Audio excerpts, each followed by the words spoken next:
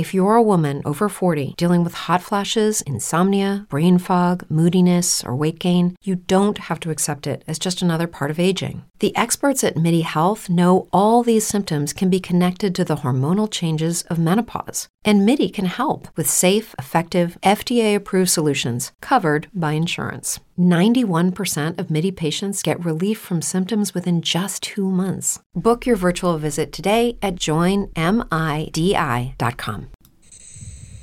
Hi, I'm Jeff Burkett. I'm running for Iron County Sheriff. As many of you know, on September 22nd, Tuesday, we're going to have a special election. We're redoing the primary from August 4th. I won the August 4th primary, and I'm asking for your vote. I'm in Des Arc. This is where I raised my family. As many citizens of Iron County have seen throughout the county, we need a sheriff that's going to stand tall for you and stand proud for you and work hard. I'm Jeff Burkett again. I want to put the citizens of Iron County first. A vote for me is a vote for the people. Law enforcement for the people. Thank you.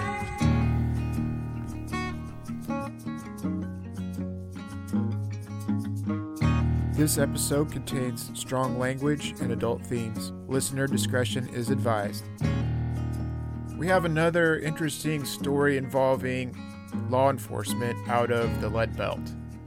It's not breaking news. It happened, almost a week ago now. But I have some more information on a story from Iron County, Missouri.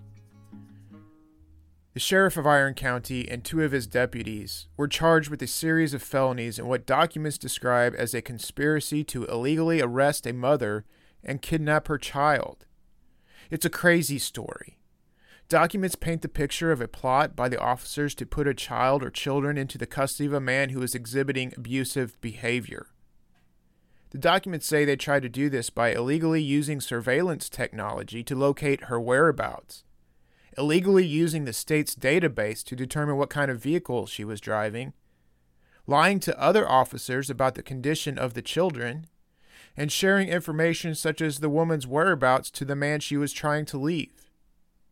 I got my hands on the probable cause statements, and we'll get into the details of this story in just a moment. This is a story that has captured some national attention already, and it's just another story that involves law enforcement, again from the Lead Belt. Iron County is the county to the west of Madison County, where Fredericktown is the county seat, and where 3 cases we've talked about have taken place. In case you've missed those, that's the Durante Martin case, the Douglas Teal case, and the Timmy Dees cases. All of them involve deaths that look suspicious but are not being investigated as homicides.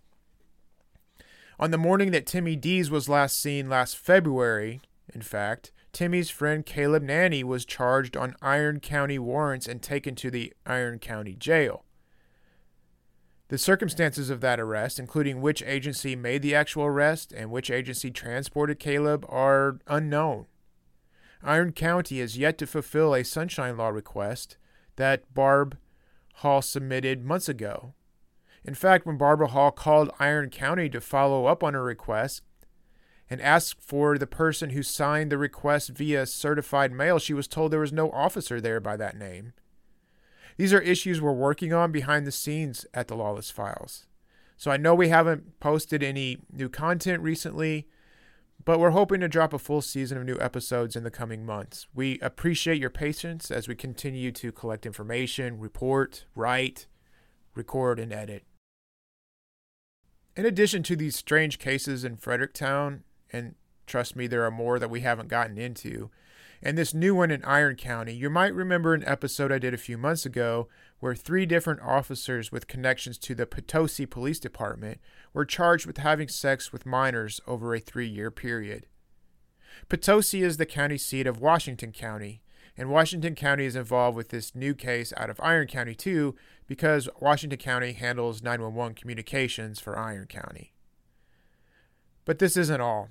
In February of 2021, a former Deloge police officer, Deloge is in St. Francis County, was charged with 14 counts of drug possession and 1 count of drug trafficking after an investigation found him in possession of meth, heroin, oxycodone, morphine, and other drugs. In September of 2020, the police chief in Leadwood, another St. Francis town, was charged with felonies of altering police reports and stealing a gun from the evidence locker. A week before that, the police chief in Iron Mountain Lake was charged with several felonies, those related to an alleged illegal police pursuit outside of his jurisdiction, and that pursuit led investigators to missing drug evidence at the Iron Mountain Lake Police Department.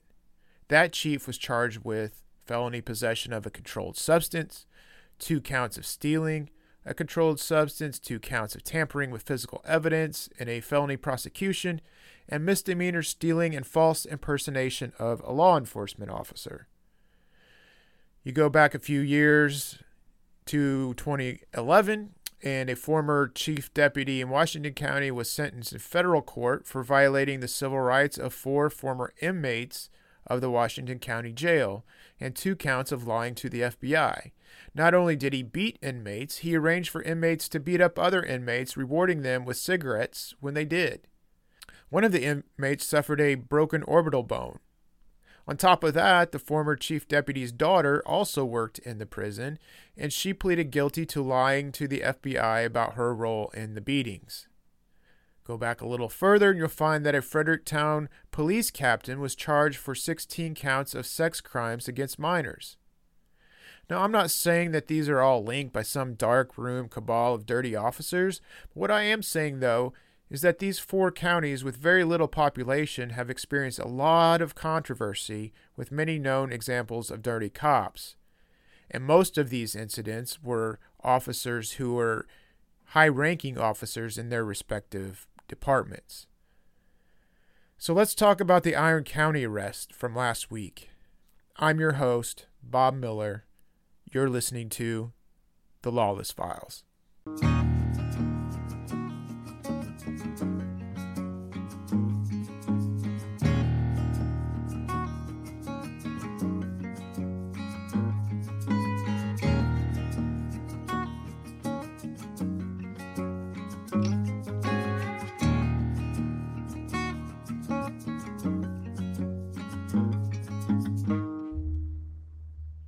Brain fog, insomnia, moodiness, weight gain. Maybe you think they're just part of getting older, but MIDI Health understands that for women over 40, they can all connect to menopause. It's at the root of dozens of symptoms we experience, not just hot flashes. MIDI clinicians are menopause experts, offering safe, effective, FDA-approved solutions covered by insurance. 91% of MIDI patients get relief from symptoms within just 2 months. Book your virtual visit today at joinmidi.com.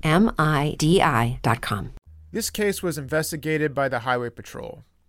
Unlike the Fredericktown cases I've touched on, however, this case was not investigated by Troop E, which is based in Poplar Bluff.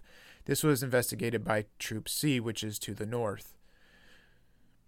Troop E has a cutoff line about Fredericktown. So this is Troop C who has done this investigation, and all the information I'm about to share with you came from 4 probable cause statements filed with the courts by officers with the Highway Patrol. The 3 law enforcement officers who were arrested were Sheriff Jeffrey L. Burkett, Deputy Major Chase Bresnahan, and Deputy Matthew Kozad. The 4th man involved is Donald Ricky Gaston. The arrests were ignited over a 911 domestic abuse call on February 8th. I'm going to use a pseudonym for the alleged victim in this case. So Gaston and this woman, who we will call Annie, were engaged in a dispute when a 911 call was made from Gaston's residence in Caledonia, which is in Iron County. Dispatchers noted during the call that Deputy Gaston was, quote, physically aggressive, unquote, although the caller did not request medical services. A cell phone video recording was obtained by investigators, but the camera lens was blocked, meaning only audio was captured. The recording is about 4 minutes long. It's not clear whether the recording was made as part of the 911 communication or whether it was recorded separately and gathered separately. The probable cause does not make that clear. And I don't have a copy of the recording, but the PC statement explains that near the end of the recording, Gaston and Annie began arguing over a bottle of liquor that cost $50. Gaston called Annie a, quote, fucking psycho, unquote, and repeatedly asked, "What the fuck is wrong with you?" To which Annie yelled, "Get out of my face." The recording captured the sound of a metal object hitting something. Annie yelled again, "Get out of my face." Then a juvenile girl intervened. She says, quote, "Touch her again and I swear to God I'll call the fucking cops," unquote. Then something interesting happened. Gaston then said, "She just punched me in the face," just before the recording came to an abrupt end. Law enforcement separated Gaston and Annie, and she left with her 16-year-old daughter and 5-year-old child. Annie and her children stayed at a different place that evening. Audio recordings from the 911 call confirmed that 3 deputies arrived at the house at 6:40 p.m. These deputies are not deputies that were arrested. At 7:17, some 37 minutes after the 911 call was received, the deputies contacted dispatch center by radio and stated the parties had been separated and all officers were cleared from the call, and those officers immediately signed off duty for the evening. The next day, according to this PC statement, Annie contacted Iron County deputies to accompany her back to Gaston's residence so she could retrieve some personal items. Gaston was waiting there when they arrived, and he refused to allow anyone to go inside. Annie left then to stay at a relative's home in Jefferson County to, quote, seek safe refuge from Rick Gaston, unquote.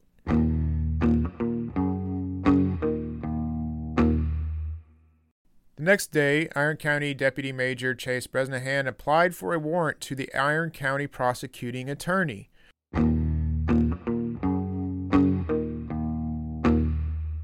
The warrant requested felony charges against Annie for first-degree assault and first-degree endangering the welfare of a child.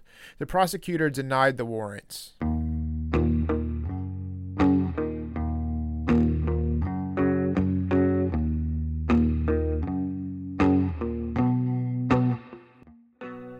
Later that evening, the probable cause statement alleges that Iron County Sheriff Jeffrey Burkett contacted Washington County Dispatch to ping Annie's phone to discover her whereabouts, with the stated goal of checking the well-being of Annie.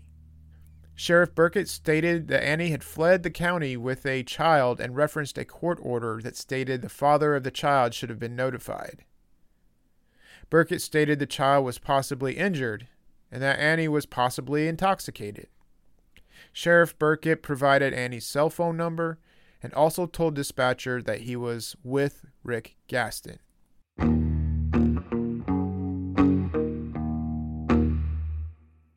At 6:44 p.m., dispatch contacted Verizon Wireless and requested the ping.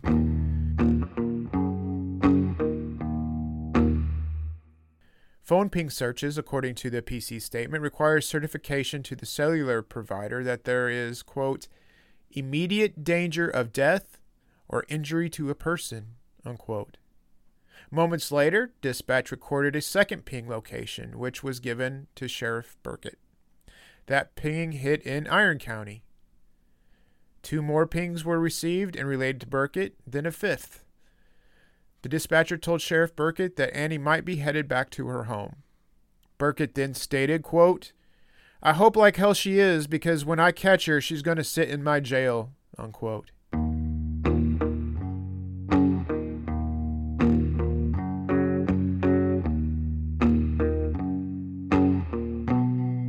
Minutes later, Iron County Deputy Matthew Kozak contacted Washington County 911 and requested a MULES inquiry to locate any vehicles registered to Annie. MULES stands for the Missouri Uniform Law Enforcement System. This is where officers can find things such as license plate numbers and match them up with vehicles, see whether they're stolen, and then there's just a lot you can do within MULES. At 7:19, pings made it appear that Annie was traveling on Missouri M toward Highway 21, which is in Washington County. So they're following her.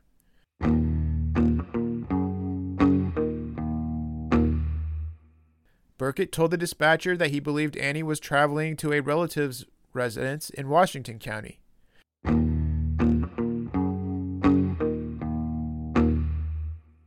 So the sheriff, who's following Annie's whereabouts, tells the dispatcher to tell the Washington County deputies to stop her.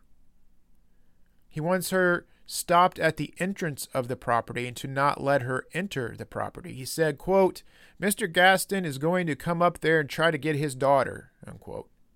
The dispatcher clarified the instructions, and Burkett responded, "Yeah, just park at the entrance. Don't go onto the property." The dispatcher paused, then Burkett said, "That's at Mr. Gaston's request."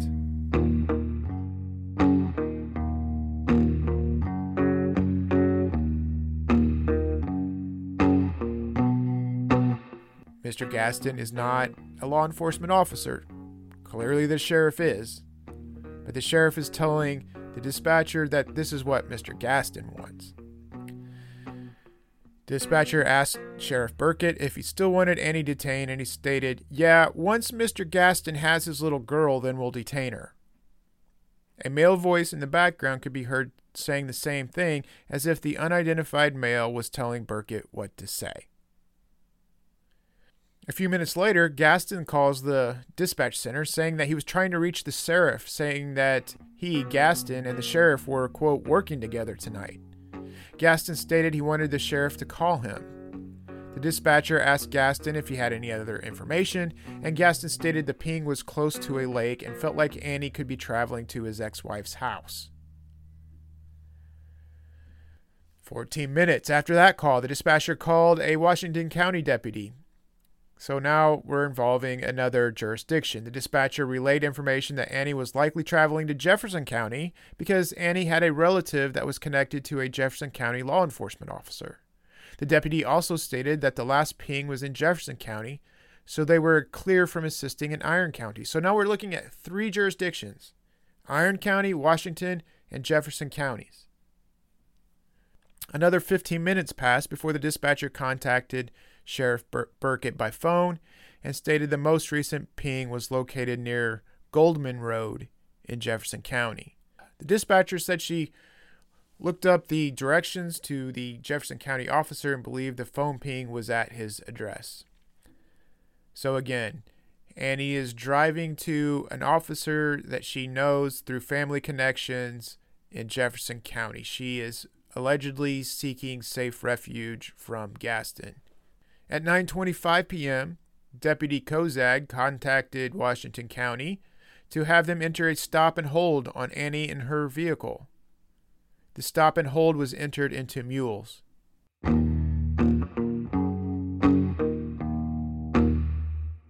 At 9:54, the Washington County Dispatch contacted Jefferson County Dispatch and relayed information about the incident and that Annie's phone was pinging on Goldman Road. Jefferson County asked if a warrant for charges had been entered, and Jefferson County was told that a warrant application had been submitted to the Iron County prosecuting attorney, but charges had not been issued.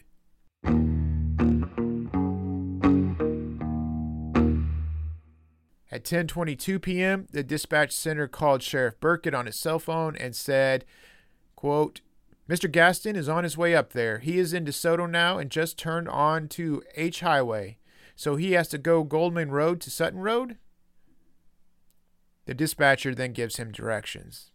Burkett then relays the location of Annie to Gaston.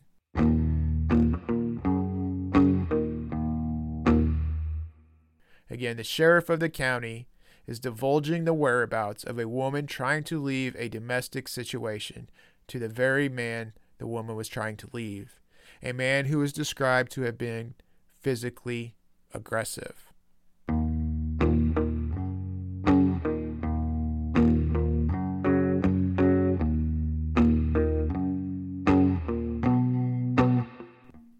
At 11:01 p.m., a Jefferson County sergeant contacted Washington County Dispatch following his contact with Annie and her children. Now, the PC statement does not list this Jefferson County sergeant by name, but the sergeant reported he did a check the well-being as requested by Iron County and found no visible injuries to the woman or children. Again, Annie's okay, the kids are okay, no injuries, they're fine. Dispatch relays that information back to Burkett. The dispatcher tells Burkett that Jefferson County did not take Annie into custody To which Burkett replies, "Okay, that's fine. Well, they're going to have another issue because Gaston is on his way there."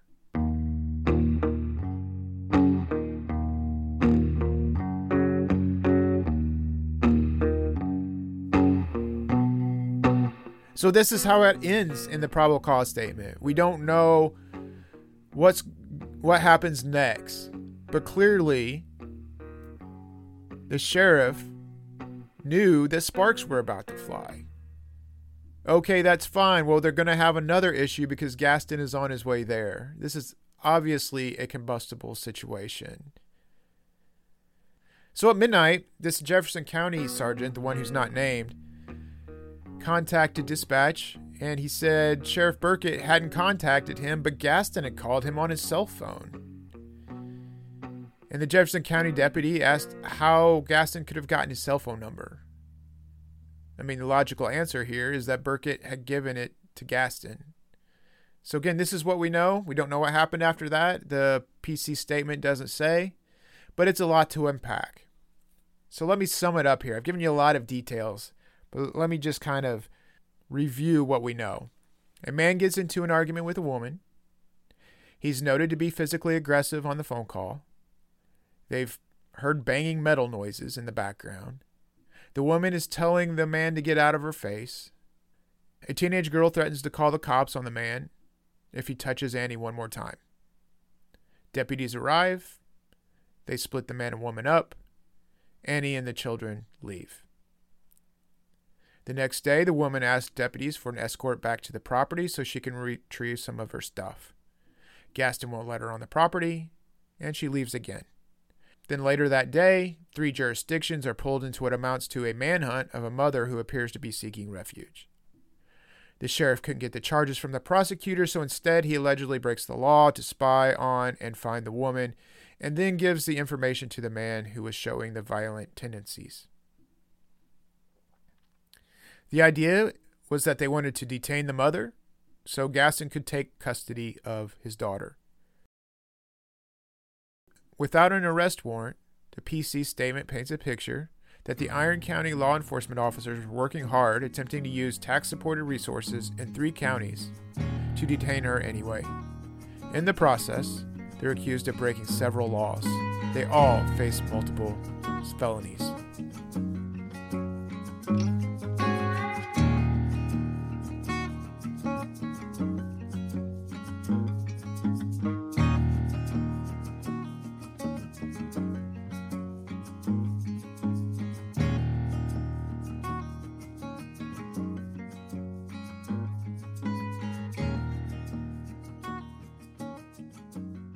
All 4 men involved with this face some interesting and multiple charges.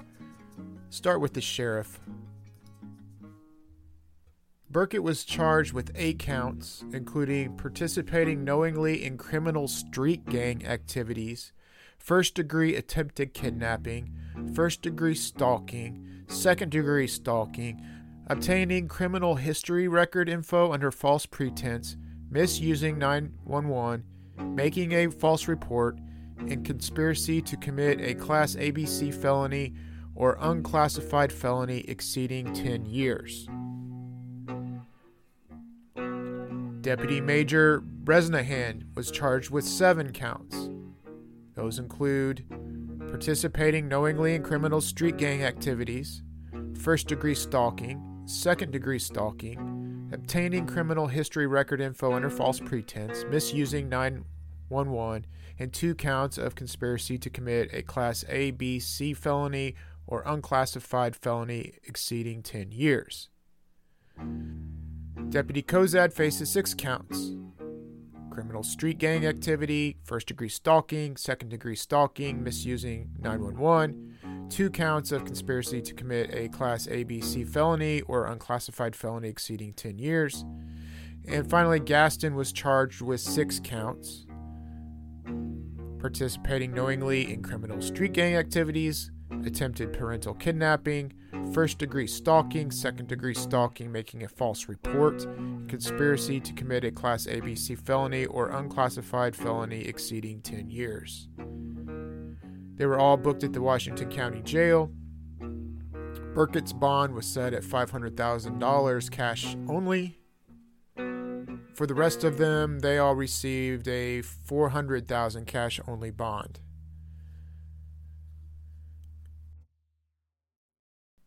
Of course, this is a serious case all the way around, and these are serious charges.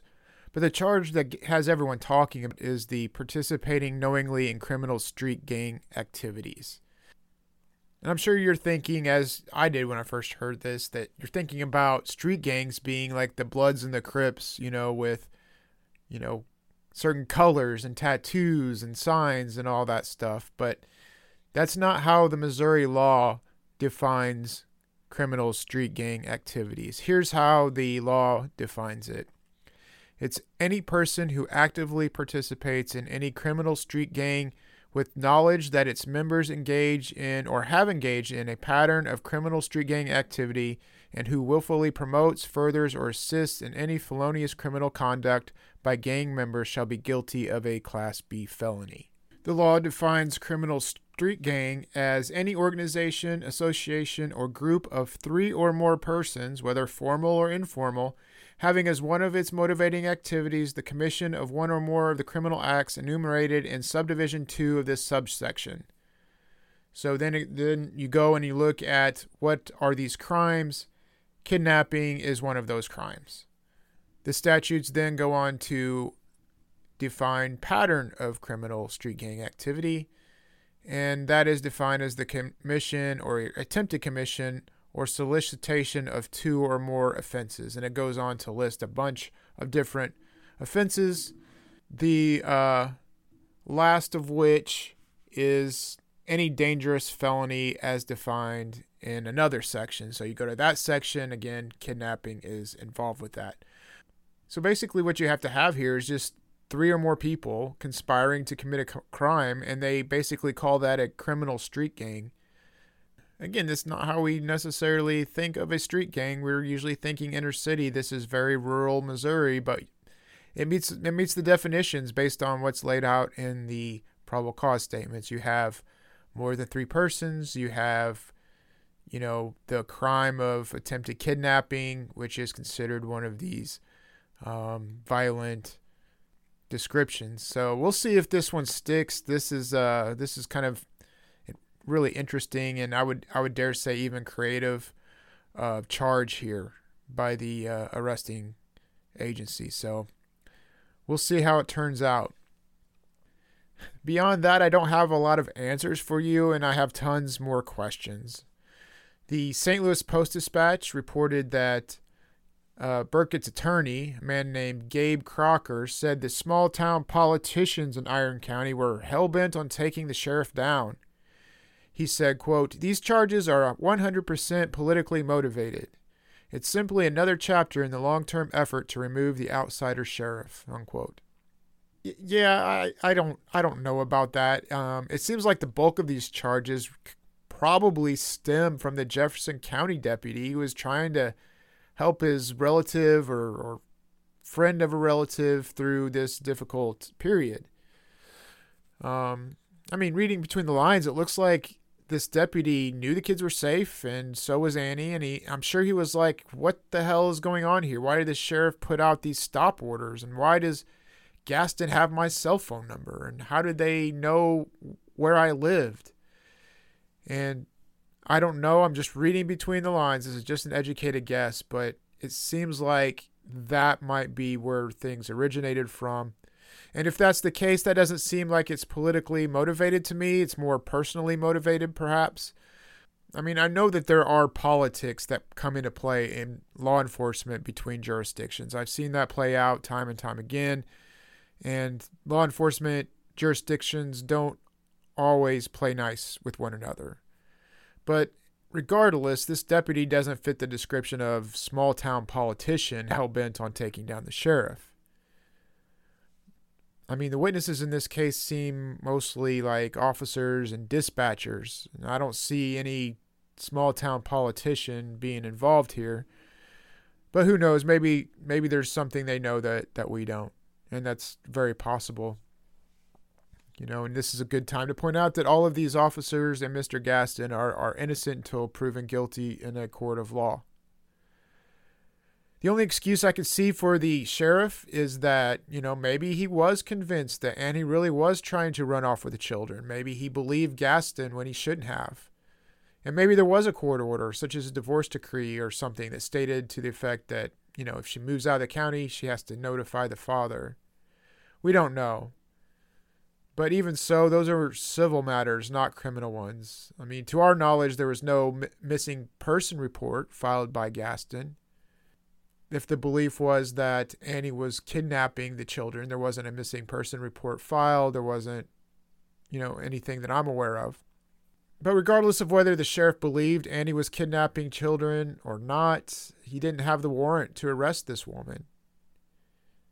I mean, he seemed willing to break the rules and to lie to other law enforcement officers, which leads me to believe there seems to be something more at play here that we're just not seeing and understanding. So I think maybe there's just a situation here where Gaston knew the sheriff and the sheriff took his side on something. I don't know. Again, that's me speculating here. But it is disturbing about this use of surveillance technology, and it's only supposed to be used in dire circumstances. The sheriff surely knew that. I'm sure the dispatchers knew this also, and they were probably confused. They were being asked to ping these locations, but not given information about the urgency of the situation. So I don't know. None of this makes sense, except the sheriff maybe knew him personally, and maybe he knew Annie too. Maybe he really did think the children were in danger. But even if he did, everything should have absolutely shut down once the Jefferson County sergeant verified the children were safe and unharmed. The sheriff's been through quite a bit in the first 2 years of his term. Not long ago, he was hospitalized with COVID, and his mugshot shows him with oxygen tubes going into his nose. I'm going to read you a post here from the Iron County Facebook page from January the 3rd. It says, Sheriff Burkett was presented the Law Enforcement Purple Heart by the Honorable Judge Michael Randazzo. As most know, there was an outbreak of COVID in the Iron County Jail in January of 2022. Sheriff Burkett at the time was working countless hours from his office duties to patrolling the county. In hopes of working to that degree, he maintained to keep the COVID exposure down to a minimum. Unfortunately, he contacted COVID in the line of duty, which led to his 4-month stay in the hospital. 3 of those months were spent in the intensive care unit. Speaking for most that receive this award, it is definitely not something you aim to accomplish in one's career, but all of us at the Sheriff's Department are forever grateful for the acknowledgement and award to a great sheriff. So that's the other side of it. I mean, not this particular incident, but here's a guy who, made sacrifices on behalf of the county. He's working hard. He's putting himself in harm's way to the point where he was hospitalized and in ICU with COVID. That's a serious situation. So we're left to wonder, was this a one-time incident, a one-time lack of judgment? Was it a situation where he thought it was very urgent and made some mistakes?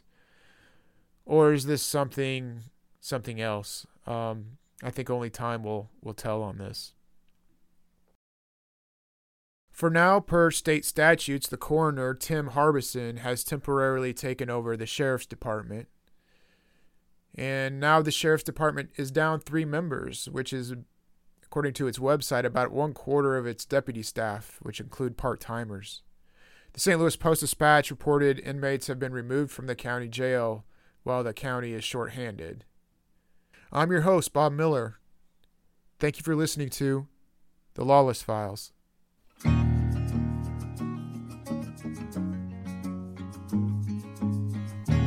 The Lawless Files is a production of Leadhound Publishing, LLC. It's hosted and produced by yours truly, Bob Miller. Music by Tyler Grafe. If you have information about this case you'd like to share, please go to our website, www.lawlessfiles.com. info@thelawlessfiles.com and leave us a tip, or find us on Facebook and leave us a message.